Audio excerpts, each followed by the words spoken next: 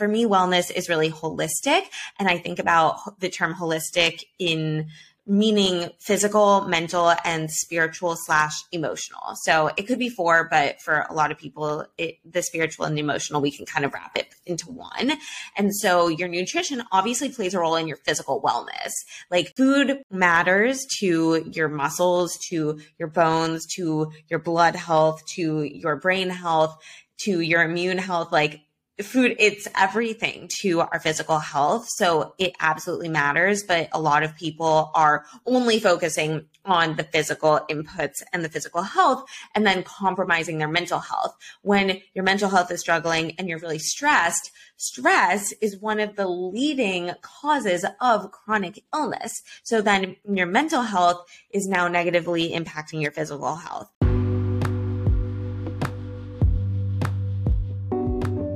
Welcome to Designing Wellness Podcast. I'm your host, Priscilla Joseph, a wellness designer who's passionate about helping you design a lifestyle intertwined by nature, optimal health, and wellness right at home. We're here to have raw and honest conversations about the things that really matter, our health, well-being in our home. From sustainability to sleep quality, each episode will teach you practical applications that you'll be able to integrate in your day-to-day lifestyle. This is the Designing Wellness Podcast. Honest question. Have you ever been obsessed with the number on the scale? Be honest. No matter how hard you try, no matter how hard you worked out or how strict your diet was, that number was just not moving. I mean, maybe it flicked about a pound or two, but it seems so far away from your ultimate goal. Can you resonate? If so, I've been there. And I can understand how frustrating it is to put so much into a goal and not see it come to life. Now, this week's episode is a very interesting one. My special guest is Sloan Elizabeth, and she is a food freedom coach. She is a yoga teacher, a speaker, a podcaster, and ice cream lover. She has an undergraduate from Vanderbilt University and currently working on her master's in holistic clinical nutrition at the Maryland University of Integrated Health. Her passion is to help women eat and live with love and intuition. Her goal is to coach women to feel properly nourished, satisfied, and confident in their bodies. Sloan, I'm so excited to have you on the show today. Same. Thank you so much for having me, Priscilla. It's amazing to meet you. And yeah, I know a lot of magic is going to flow through us.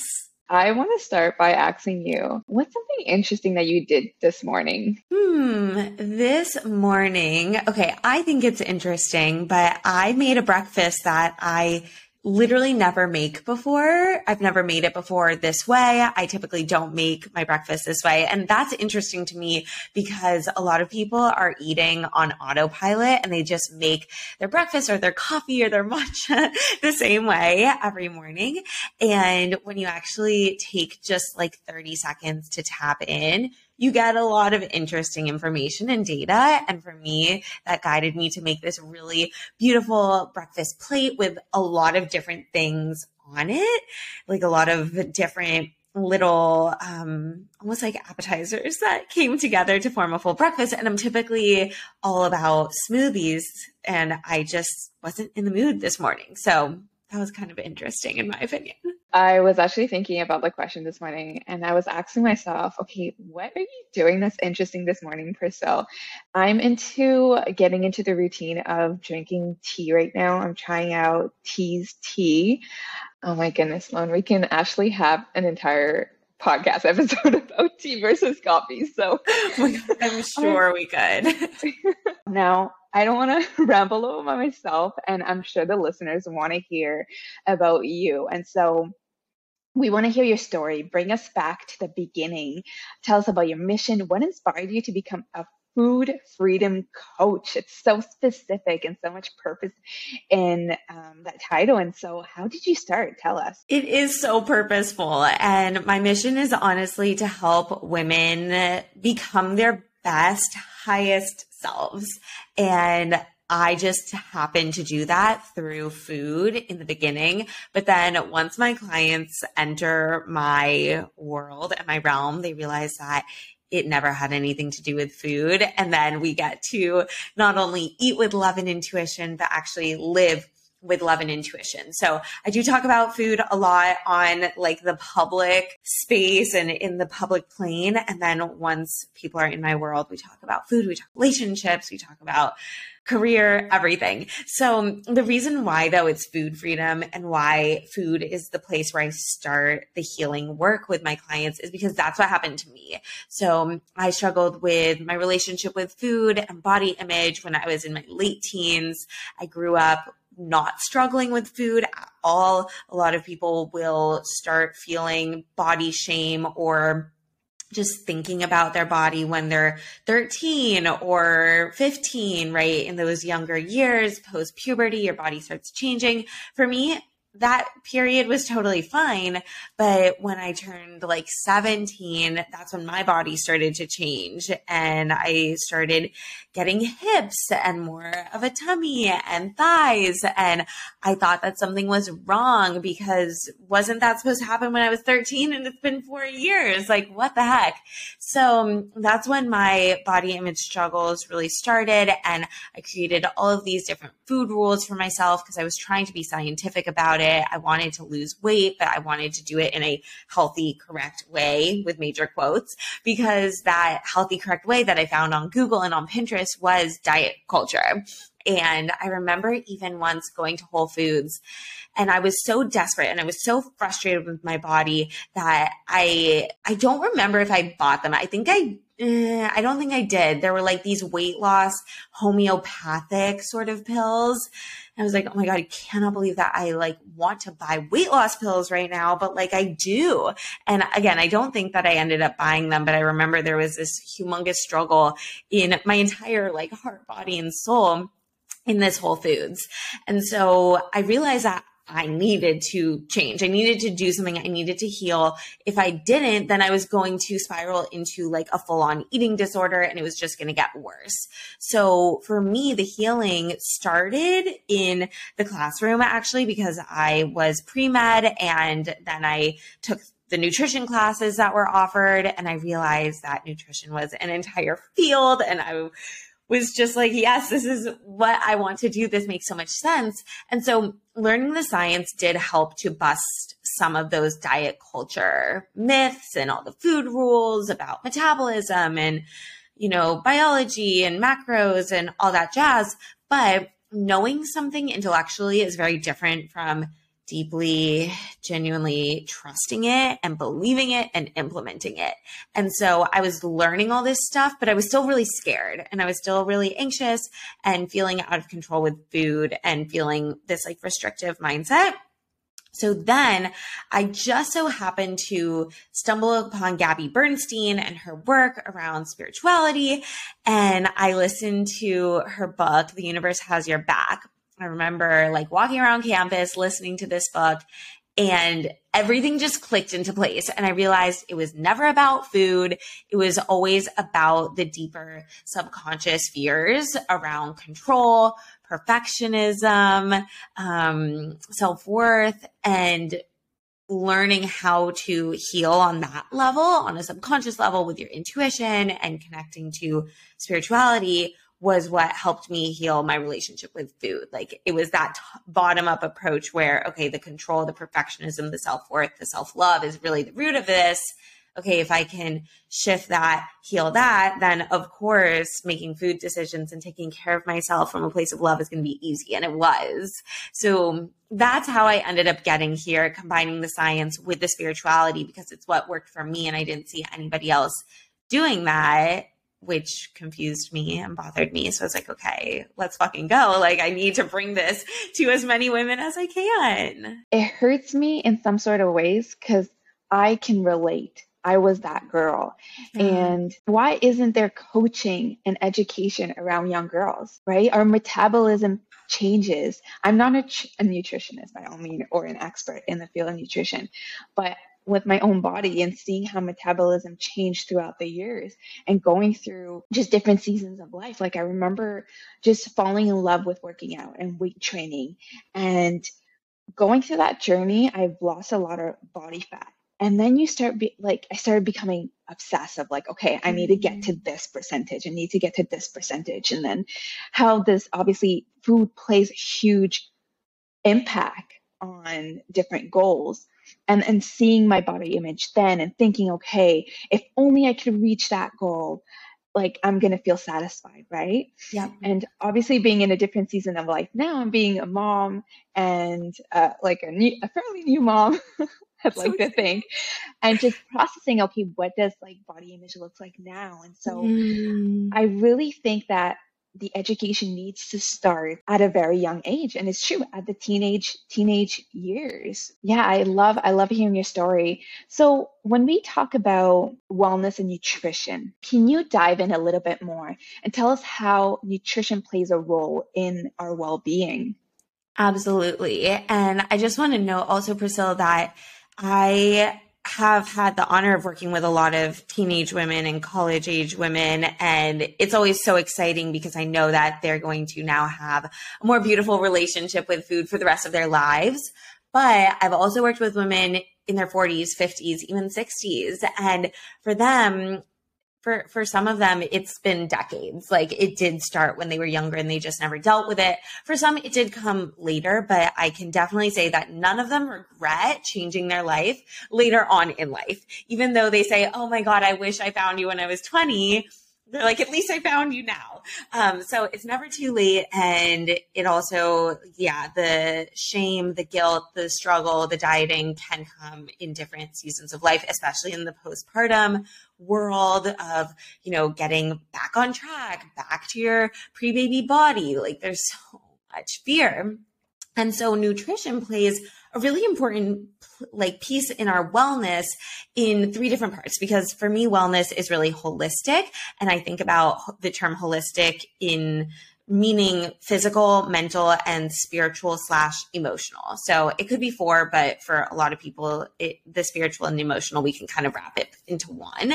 And so your nutrition obviously plays a role in your physical wellness. Like food matters to your muscles, to your bones, to your blood health, to your brain health, to your immune health. Like food, it's everything to our physical health. So it absolutely matters. But a lot of people are only focusing on the physical inputs and the physical health and then compromising their mental health. When your mental health is struggling and you're really stressed, stress is one of the leading causes of chronic illness. So then your mental health is now negatively impacting your physical health. So that's why the stress of dieting or binging or feeling shameful about your body actually cancels out all the kale that you're eating, because that stress is in some cases worse for you than just eating the cookie or the Oreo would have been. So then we can also see food impacting your mental health, of course, right? Like your relationship with food and nutrition can either cause you to be really stressed out, feel really guilty, feel really obsessive, right? Thinking about the gym or thinking about food all the time. Or it can add a lot of peace and happiness to your life. That's why I love my sweet tooth. I have a big sweet tooth, and eating dessert makes me mentally happy. So can't I celebrate that and honor that, right? So it can impact our mental health positively. And then also it impacts our spiritual and emotional health. So holidays are coming up, right? Or maybe you're listening to this after the holidays and your birthday is coming up or an anniversary is coming up. And food is a way that we come together. It's a way that we celebrate. It's connected to tradition. When you travel, a lot of people are excited about trying new foods, trying new flavors, and that's connected to our emotions, our spirit, our soul, right? Like family, connections, traditions. The smell of food might bring you back to a memory. And for me, that's spiritual. Like that's speaking to your spirit. It's less about tarot cards and crystals and, that sort of spirituality. It's more about just like touching your soul. And, there's a reason why in a lot of cultures and religions, people pray over their food, because food is energy, and then we eat it and we absorb that energy, whether it's, we're absorbing the nutrients or we're absorbing the love that was like infused into that food when it was cooked, or we're absorbing the energy and the words that were, placed over this food before we ate. It actually really, really matters. And I would say all three of those pieces matter equally. And when you can honor food and nutrition with your physical health, your mental health, and your emotional and spiritual health, then to me, you're eating with love and intuition. For me, I can say that throughout my journey, I've realized that it's so easy to neglect a component of who we are. So either the mind or our emotions, or like you said, spirituality, but we're so intertwined. We're one, right? Like everything works together. And so if one is hurting, all the other components are hurting in different ways. I love the way you've given the example of just praying over a meal. And it's just, Sloan, let us know in terms of integrating wellness and nutrition, did I say that? Yes. Wellness and nutrition. Tell us, how can we integrate practical skills into our day-to-day, into our lifestyle without controlling our diets? Absolutely. This is so important because I think a lot of people think about intuitive eating or food freedom, and they think it means throwing away all physical health goals or intentions, and that scares people. They think that food freedom, having it, practicing it, means that you're just going to eat whatever, whenever. So you're going to eat cake for breakfast because you can. You're going to eat fries every day because that's what you're craving. And that is, for me, not it. That's why I teach women how to eat with love and intuition. It's a little bit different than standard intuitive eating because it is intentional about the physical, the mental, and the spiritual well-being. And you're using your intuition to help you decide what to eat, when, how much. And that intuition comes from your soul. Your intuition is not just what you're craving. So in terms of integrating practicality into your day-to-day life, the first thing I would say is, how can you open up a communication channel with your body and with your intuition so that you know what your hunger cues are saying? You know what your fullness cues are saying. You know what your body is asking of you, whether it's asking for a rest day or whether it's saying, going for that walk or going to the gym is actually what's going to bring me that energy. It's very nuanced. It's not black and white. You're not following a meal plan or a diet. You're relying on yourself and your intuition. So some ways to open up that communication channel might be meditation. It might be visualization. It might just be deep breathing. It could be journaling. If you're arriving at the kitchen or at a restaurant and you're not actually really sure how hungry you are, you can practice placing a hand on your stomach, like actually where your stomach is, which is a lot higher than most people think. It's like right where your ribs start to open below, and like belly button area, that's like your intestines. So we want to place a hand on your stomach and imagine that you are becoming microscopic and you're zooming down, and then you get to enter it into your stomach and like check it out and assess the scene. What do you feel? What do you see? What is the status of your stomach right now? And so that can take 30 seconds, right? To place a hand on your stomach, maybe close your eyes, take a breath, dive into your stomach, and get curious about those hunger cues. So those are some ways to open up the communication channel with your body. I would also say what we talked about, like praying over your food, or, I don't exactly do that. I would say for me, it's more taking a breath to just take in the sight of my food and get excited and be grateful and just notice. Like awareness is the first step in any sort of healing journey, because if you're not aware of where you are, then there's no way that you're going to clearly and efficiently get to where you want to go. So taking a moment to just breathe, arrive with your food, be grateful, notice the colors. This is a little bit of mindful eating practices. So those are two practical tips. And yeah, I would also say that I'm not super into tips and tricks because I find that a lot of times they're really surface level. So instead of just focusing on what you can do, I would rather you focus on like how you're feeling, what you're believing, because ultimately your beliefs, and especially your subconscious ones, are dictating like 90% of your reality. And so if we want to change your behavior and your action, we have to start with the subconscious beliefs first, work on those. And then, as I described in my own healing journey, the action follows. Kind of is like that trickle up effect. I had to mute myself because I was constantly saying, yes, yes. I love it. 100%. And I feel like we can keep having a conversation. There's so much to dive in. Like this is, like you said, it's surface level. There's so much more when it comes to nutrition and how that impacts our mental health and well-being and how that intertwines all together. And so I want to give you the platform right now. Sloan, can you tell our listeners where they can find you? And if you're working on any upcoming project that we should be aware of, yeah, let us know where we can connect with you.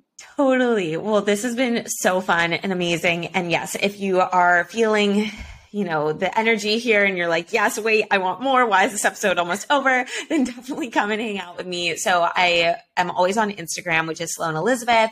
On TikTok, it's Sloan.Elizabeth. And then my website is Sloan-Elizabeth because I could not get Sloan Elizabeth everywhere.